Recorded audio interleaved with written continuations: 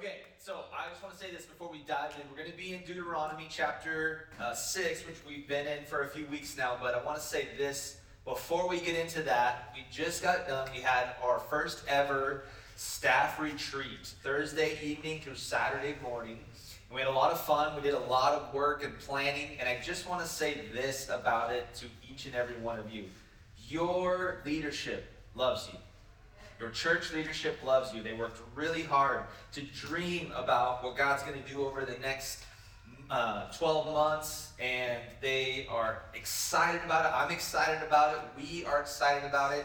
And so I hope that you will start to catch the vision. Part of that will be community groups, and part of that will be celebrating our first 10 years, but also celebrating the fact that we look forward to another 10 years. And so I'm really just incredibly thankful for them. I want to acknowledge them publicly and tell you that you are in good hands, okay? Okay, we got to wake up a little bit here, all right? Yeah, thank you. We got to get a little bit more evangelical in here, or it's going to be tough for both of us. So, we're in Deuteronomy chapter 6, verses 4 through 9. I want to read this to you, and then we'll get into it. It says this: "Hear, O Israel, the Lord our God, the Lord is one. Love the Lord your God with all of your heart, and with all of your soul, and with all your strength. These commandments that I give you today are to be on your hearts. Impress them on your children. Talk about them when you sit at home, and when you walk along the road, and when you lie down, and when you get up. Tie them as symbols on your hands, and bind them on your foreheads. Write them on the doorframes of your houses and on your gates." Okay. So we've been studying prayer. We've been looking at the idea, the concept of prayer now for the past few months. And really, if you haven't already caught it, the heart behind this series has been that we would both know about prayer and that we would believe in the power of prayer. Did you catch that? That we would believe in the power of prayer. And last week I talked about it in these two terms. I talked about form and fire. And what that means is it's important to understand how the Bible uses prayer to shape the rhythms of your life and how to grow your faith. The form and the fire. Now, when the Israelites prayed the Shema, which is the section that I just read you, when they prayed that every morning and evening as a reminder to themselves of their devotion to God, they were practicing what I would consider to be good form. So they would pray this prayer. It would be every morning, it would be every evening, and it would remind them of their devotion to God. And so they were learning how to pray. They were building habits. Now, does that mean that every time they pray this Shema, that they have these incredible life-changing experiences? Well, I would say sorta. And here's what I mean by that. While they likely did not have these miraculous actions after every single prayer, they probably did not experience that. I don't know, I wasn't there, but I'm guessing based off scripture that there was a lot of praying that just felt like a rhythm or a pattern. The practice itself, though, of praying the prayer, building the habit, creating the rhythm, that in and of itself was life-changing, right? Just building the muscle, just like every single repetition of a particular exercise may not rock your world, okay? You're not going to look like Arnold Schwarzenegger after one rep. But the sum total over time, that can lead to great change, right? That can lead to great change. And so the Israelites recognized the value of this. They focused on the form and the habit, the rhythm of prayer in their daily life. And so the form is important, but so is the fire. Great passion for prayer is rooted in the fact that you believe that prayer works, right? That you believe in what prayer is actually meant to accomplish. I said this last week. I'm constantly asking myself, do you pray like you believe your prayers will be answered? Do you pray like that? Right? Or do you just pray to pray? Now, praying to pray is a wonderful exercise. I just covered that. But do you actually believe that your prayers are going to be answered? That they're going to make an impact? That's the fire. And we don't have to lie. We don't have to kid ourselves. We don't have to pretend all of the time. We've all prayed prayers that feel like they're not answered. Right? You've prayed a prayer that feels like it hasn't been answered. But that is where our belief, that is where our faith really kicks in. If we believe, and I do, that Scripture is a living and active Word of God, then you can lean on what it says for the foundations of your faith. And here is what Revelation says about prayers and where they end up. Revelation 5:8 will be on your screen. It says, "And when he had taken it, the 4 living creatures and the 24 elders fell down before the Lamb. Each one had a harp, and they were holding golden bowls full of incense, which are the prayers of God's people." Golden bowls with incense, which are the prayers of God's people. So whether you feel like it or whether you think that your prayer wasn't answered, I want you to know that God has collected every single prayer you've offered up. And he stored them like incense in golden bowls. That's where your prayers end up. So they are never wasted. And at the foundation of our prayers are reminders like the one we see in Romans 8. Romans 8:28 says, "And we know that in all things God works for the good of those who love him and who have been called according to his purpose." Did you catch that? When you pray, again, the form and the belief, the faith in prayer is founded in the Word of God saying that he is indeed working out all things. It may not feel like it right now, but he's got your back. He's behind you. He's working out all things who have been for the people who are working for the things that he's destined, that he's put into action, that he's put into place. Right? So pray and ask, but then trust that God is working out for your benefit, for my benefit. And then in Proverbs 16:9, we read this last week, "The heart of man plans his ways, but the Lord establishes his steps." And I covered the idea that you can have lots of plans, but steps are the only thing that actually move you forward. Yeah. Right?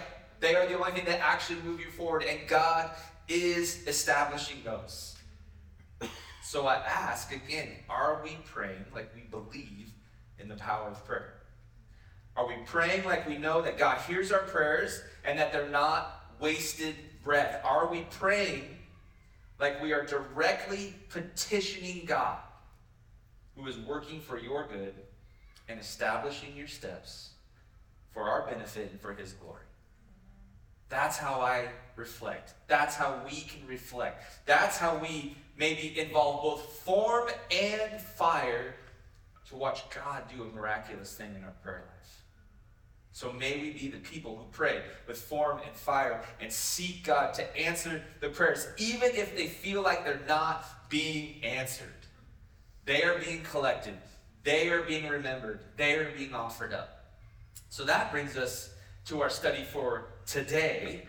To love the Lord your God with all of your soul. We covered the heart last week. We're talking about what it means to love the Lord your God with your entire soul. And so as we look at the Shema, idea by idea, we're going to learn how these carefully crafted words of this prayer, what they meant in the culture in which they were written for the ancient Israelites, and the power that they hold for us believers today. That's really what we're going to do. And so the word we're going to look at again is soul.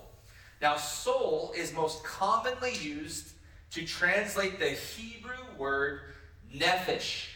Now, I want you to say it with me. 1, 2, 3. Nephesh. The word soul is used around 100 times in an NIV translation of the Bible. And 72 of those souls are connected to the Hebrew word nephesh. But in contrast, this is important, the word nephesh is used over 700 times. So while we use the word soul to capture what the original authors would have meant by nephesh, nephesh is actually much more robust than our current theological understanding of soul. So what I want to do today is take a few minutes and establish how nephesh is used in the Bible, and then you can see maybe a little bit clearer picture of when it says to love the Lord your God with all your soul, how you might practically do that. What it's actually asking us to do, because I don't know about you, But loving God with my soul seems like a pretty hard thing to do without the right definition, right? To just be like, okay, God, here's my soul, okay? So here's how soul is used, or nephesh rather, is used in Scripture to give us a robust understanding of what the prayer is actually calling us to. Psalm 23, you'll see it right off the bat. The Lord is my shepherd, I lack nothing. He makes me lie down in green pastures. He leads me beside quiet waters. He refreshes my nephesh, my soul. Another scripture, Psalm 42:1. As the deer pants for the streams of water, so my nephesh pants for you, my God. Some of you are really recalling some great old worship songs right now. Interestingly enough, at its most basic and literal translation, nephesh means neck or throat. So as we know, right, the neck, the throat, it plays a really essential role in what? In our nourishment. Food, water, air, all of these essential things pass through our nephesh, our throat, our neck. And so if you follow that line of thinking to the bigger idea of nourishment, you see that nephesh is actually connected to your well-being. And really, just your being. So it says soul, but a little bit more robust understanding, maybe your entire being. So here are a few places in Scripture that highlight this expanded meaning of nephesh. In Numbers, chapter 11, verses 4 through 6, we see this. It says, now the rabble that was among them had a strong craving. And the people of Israel also wept again and said, oh, that we had meat to eat. We remember the fish we ate in Egypt that cost nothing, the cucumbers, the melons, the leeks, the onions, and the garlic. But now our strength, or our nephesh, is dried up, and there is nothing at all but this manna to look at. So while they had nourishment, the Israelites were pulled out of Egypt, they were freed from slavery, and they were in the desert, and all of a sudden all they have to eat is this manna that God provided for them, and they're reflecting back to the food that they had while in captivity and desiring it for their strength or their nephesh. They were doing the good old days thing, right? Isaiah 58:11 says, the Lord will guide you always. He will satisfy your needs, or your nephesh, in a sun-scorched land, and will strengthen your frame. You will be like a well-watered garden, like a spring whose waters never fail. So your nephesh is both the part of you that is nourished internally and the place from which you actually help nourish others. It says you will be like a well-watered garden, a strong and fruitful source of life. When you think about a garden, you see life and minerals and richness. And then it says you will be like a spring whose waters never fail. You become then, out of that nourishment, a source of life, of enriching people, of meeting a thirst. And so nephesh is as much related to the needs as it is to the soul.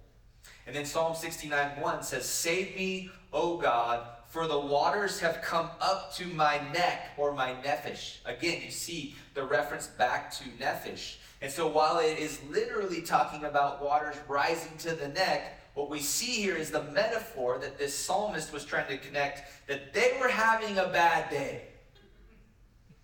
Right? They've come up to my neck. I can barely survive. My head's just above water, God. Save me, save me. We've all been there before, right? That's what's happening when your nephesh is under stress, when your being, when it's your you-ness is under stress, you feel like you're almost underwater. And so then in Psalm 105, we see a person's nephesh can actually be put into shackles. 105:17-18 says, and he sent a man before them, Joseph, sold as a slave. They bruised his feet with shackles. His neck, his nephesh, was put into irons. So nephesh is used to describe both a physical part of your being, right? Your neck, your strength, your physical nourishment, but it's also used to describe the spiritual part of you, The spiritual part of your being that needs nourishing as well. Like those metaphors of a well-watered garden or a spring whose waters never fail. So nephesh, your soul, as it's prayed in the Shema, is both physical and spiritual. And they're woven together to become one. So here's boiled down into a simple idea. This is what I tried to do, boil it down into a simple idea. People do not have, biblically speaking, in this term, they do not have a soul. They are a soul. People don't have a nephesh, they are a nephesh, right? So that means that your soul and that your body are threaded together like a tapestry that's inseparable to create what I'm calling your you-ness. Your you-ness, right? What makes you you. Your nephesh then is your complete being. It's what makes you you. And so this is a different way of understanding the soul than you might typically think about in our postmodern and tangible way of perceiving the world, right? Like at one point in my life, I believed that once my body died, my soul, which had been trapped in my body since birth, was finally free to go to heaven in its rightful place. You've seen the cartoons, right? A character dies, and its soul leaves its body in a slightly more heavenly version of the same character. Daffy Duck, right? He gets run over by a car, and then a more slightly transparent version of himself in a robe and a halo begins to float upward. It's silly, but that's sort of how I would conceptually understand soul. But that's not how the Bible teaches. That's not what this scripture, that's not what it's saying. The concept of the soul, the concept of nephesh helps us really understand more biblical understanding of the soul. The spirit, the body of a human are two inseparable parts. They are your nephesh. You are nephesh.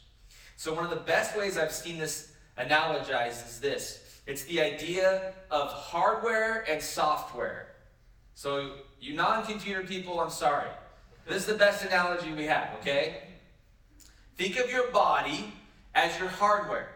And think of your spirit as your software.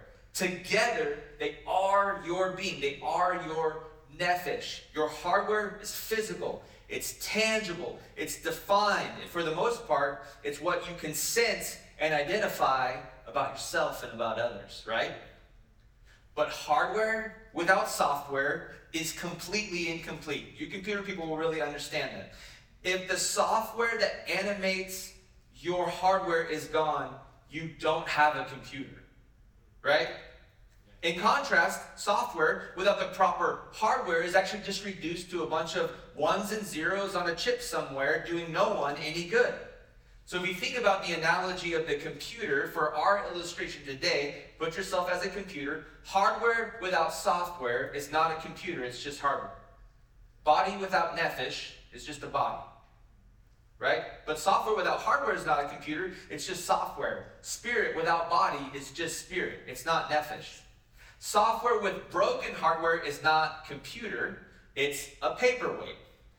And hardware with broken software is not a computer, it's just a PC. Okay, I'm sorry. That one was for you, Patrick. Now, the last thing I will note about this before we kind of get into what practically is happening here is that what this means for us is that what the Bible says about our physical bodies, it's very obvious to me that we in our current bodies are not meant to last forever, okay? Meaning, as you have probably picked up on, depending on how old you are, your body is breaking down. It's getting harder and harder to exist. So what does that mean for our nephesh, though? Does it last for eternity? I think so. I think so, based off of Scripture. We see Colossians 2 helps us understand what Jesus accomplishes with his death and resurrection. In Colossians 2, verses 9 through 12, it says this: "For in Christ all the fullness of the deity lives in bodily form. And in Christ you have been brought to fullness. He is head over every power and authority. In him you were also circumcised with a circumcision not performed by human hands. Your whole self, ruled by the flesh, was put off when you were circumcised by Christ, having been buried with him in baptism, in which you were also raised with him through your faith in the working of God who raised him from the dead. So is your current body going to pass away? Yes. Does your nephesh die? The answer seems to be no, based off of Scripture.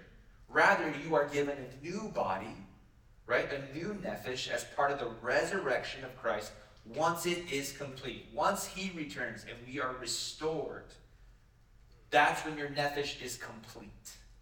So it very much is body and spirit interwoven, but it's not complete yet. It's not done. It's a work in progress, both spiritually speaking and physically speaking. And that's really good news, isn't it? That we're not done yet, because I definitely feel broken. My knee reminds me every other day. This process will only be complete once Christ returns and he restores creation to its original design, to that unbroken, restored nature that God made for humanity, that was established in the garden, that Jesus was sent to offer reconciliation for. And the people of God's kingdom are using their gifts and their talents, they're using their being, they're using their nephesh to usher in the kingdom of God once again. So the question is, how do we love God with all of our soul? And that is a really great question. Simply put, we are talking about loving God with our being, loving God with our you-ness. And so practically, what does that look like? Well, I think let me say this before we go any further, that you're going to see, if you were here last week, some overlap with the portion of the heart. We talked about loving God with all of your heart. And that makes sense because the nephesh contains your heart, right? But there are a few helpful distinctions for us to consider. And the primary thing for us to consider as we love God with all of our soul is that we are called to live an undivided life, not separating body and spirit, but embracing the wovenness, the you-ness of body and spirit into nephesh. And understanding that what you do to your body impacts your spirit, and what you do to your spirit impacts your body. So let me give you a couple of examples where I think this really plays out. The first one is this: your identity. Okay? Now, before we go any further, let me read this passage from Psalm 139. It talks about your identity, okay? Starting in verse 13, it says, "For you created my inmost being. You knit me together in my mother's womb. I praise you because I am fearfully and wonderfully made. Your works are so wonderful. I know that full well. My frame was not hidden from you when I was made in the secret place, when I was woven together in the depths of the earth. Your eyes saw my unformed body. All the days ordained for me were written in your book before one of them came to be. How precious to me are your thoughts, God. How vast is the sum of them. Were I to count them, they would outnumber the grains of sand. When I wake, I am still with you." So if you hear nothing else today, hear this. God created you, body and spirit, and you were wonderfully made. He ordained the days of your life before one of them existed. And he has thought about you more than you've thought about you. And you know what his conclusion was? You are his masterpiece. You are his masterpiece, the pinnacle of his creation. And so your identity is built on who God says you are and who God created you to be. Nothing else. He knows your soul better than you know your soul. And it's for that very reason that the best chance you have at knowing your worth, your identity, your value, is to rely not on your feelings and not on your thoughts and not on what other people say you should be, rather to rely on God and what He and who He says you should be, or who she says you should be. Yes. Right? Who God says you should be. The only way to know who you really are and to learn who you were created to be is to look at the Word of God and trust what He says who you are.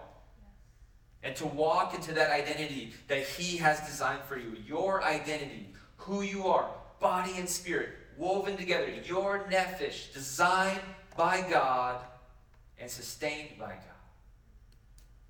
Is your body going to break? Yeah. And that's part of living in this broken, sinful world. And is your spirit going to break at times? Yes, but Jesus came so that we can have the promise of resurrection and the restoration out of that brokenness. And in the meantime, until that day, until that process is complete, till the resurrection comes, we are called to live out our identity, physically and spiritually, in a way that is obedient to God's good design. That is one way that we love God with our soul. This undivided pursuit of our God-given identity. He determines who you are. He tells you who you are. You don't have to listen to anything else, not your feelings, right? Not your emotions, not what other people are trying to tell you you are. Who God says you are. Not even your own internal thoughts that you fight against. Only God gets to decide who you are, what your identity is, and you turn to Him. The second way that I think we get trapped into living a divided life is how we treat sex. Now you're thinking, this isn't really a sex message, Pastor Rick. But here's the thing. I just want to touch on this because I think this is one way that our culture tries to divide us. While the enemy is using it to try to divide our inner self and call us out of how God has designed us. Parts of our modern culture want us to believe that sex is simply this physical experience and that we can detach ourselves from it or divide ourselves from it. But that is simply not possible. It's just not possible. Right? When a person tries to divide the two, they are operating against God's design for sexuality. And they will have a broken experience. If we want to live the full life that Jesus talks about in the Gospels, then we must stop pretending that what we are doing to our bodies does not impact our spirit, that does not impact our nephesh. And similarly, if you don't think just, I'm not engaging my body, but I'm letting my mind wander to places that they shouldn't be going, that it shouldn't be going, then you're lying to yourself and your soul will pay the price. So whether it's physically running away from God's design for sexuality, or spiritually, mentally running away from God's design for sexuality, one way or the other, your wholeness will pay the price. You cannot live an undivided life. Loving God with your entire soul means that you honor and obey God's design for your sexuality with your entire being. So I want to close with this. We're going to sing a couple more songs in just a moment, but I want to close with just this encouragement.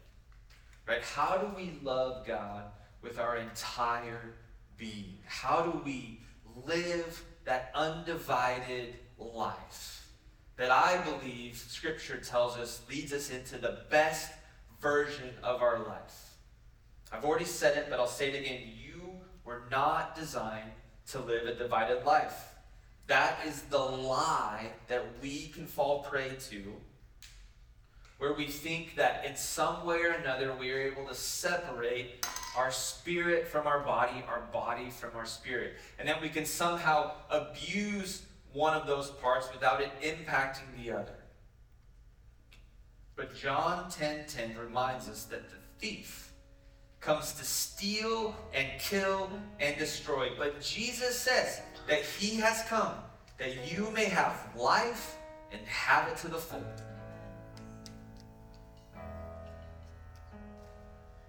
That divided life that we try out sometimes, that we dabble with, that we think may be right is really just the lie, the enemy trying to convince you to live a life other than God's good design for your life. Maybe the enemy is trying to steal your identity and tell you that you are not a child of God. Maybe the enemy is trying to rob you of a godly sex life, feeling like these lies that just degrade you and believing that maybe God needs you to remember that the enemy is trying to destroy your marriage. And maybe the enemy is trying to kill your belief in the value that God has given you. You are not designed to live a divided life. We must pray with all of the form and fire that we can muster for God to restore us, to help us understand how we can live this unified body and spirit with our nephesh, with our entire soul, the entireness of you. How do you live, or how do you love God with that? God, help us understand how to be succinct and together and loving you with our whole being. The Shema serves as this prayer that reminds us, as often as we pray it, to come back to that full life that Jesus promises. To help us to love God with our entire being. Remember, with our heart. We were called to love God with our mind, because in their time they didn't understand that there was a brain and a heart. They just thought the heart is where all of your thinking comes from. So you love God with all of your thinking. And then we have this soul piece, which is the very physical nature of us. And God is calling us to love Him with our physical nature, with our unity, with our entire being. The Shema reminds us of that. And when you fail, and you will fail, I want you to remember this, that you are called to love God with all of your soul, and when you fail, God's grace is sufficient. Please remember that. You will be called to love God with your entire soul, and you will fail, but when you fail, God's grace is sufficient. So praying the prayer, praying the Shema, it's not just religious activity. A call to live a life of prayer is not just religious activity. It's actually the most active and successful fight that you can have in living the full life, in fighting against the undivided life, in fighting against the lies the enemy is trying to put into your heart and your mind, to put into your soul. So here's my challenge. Then we're going to sing. I pray that you would be able to pray the Shema every single day this week. And that it would be the fight that you need against the lies and the tricks and the deception that the enemy is trying to play in your life. Trying to divide you, body and spirit, trying to pull you away from His design and His plan for your life. That's the challenge. That's the prayer I have for us this week. And I hope that you'll join me, because I'm going to be praying for you and for me. Will you stand with me? We're going to pray. We're just going to begin this fight against the division that the enemy is trying to put into our lives, to try to take away from our understood value, who God says we are, trying to change our identity and move it away from God's identity for us, for His call in our life. These deceptions, these lies that are picking away at our soul, trying to restrict that life-giving water that the psalmist talks about, that sustains, that will never run out, that is Jesus. So God, we come to you. We know we have these divided places in our soul, that as we try to love you with our body, our spirit feels broken. And as we try to love you with our spirit, our body feels broken and we abuse our bodies, we step outside your design for our life, God, the way that we treat our bodies. I pray that you would help us to live the undivided life. And God, that we abuse our spirit, we abuse our soul by believing and thinking on things that we're not meant to believe or think on, or to entertain thoughts and ideas that are not meant to be entertained, God.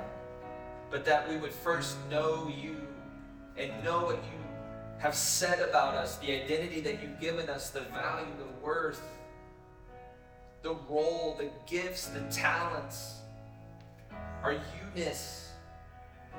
God, I pray that we would embrace that we would seek you for more understanding. God, I pray that as we go throughout our week, that we would pray this prayer, that we would remind ourselves to turn to you, that we would call out to you. Help us to love you with our entire soul, with our entire being. We thank you for that in Jesus' name. Amen. Hey, let's sing.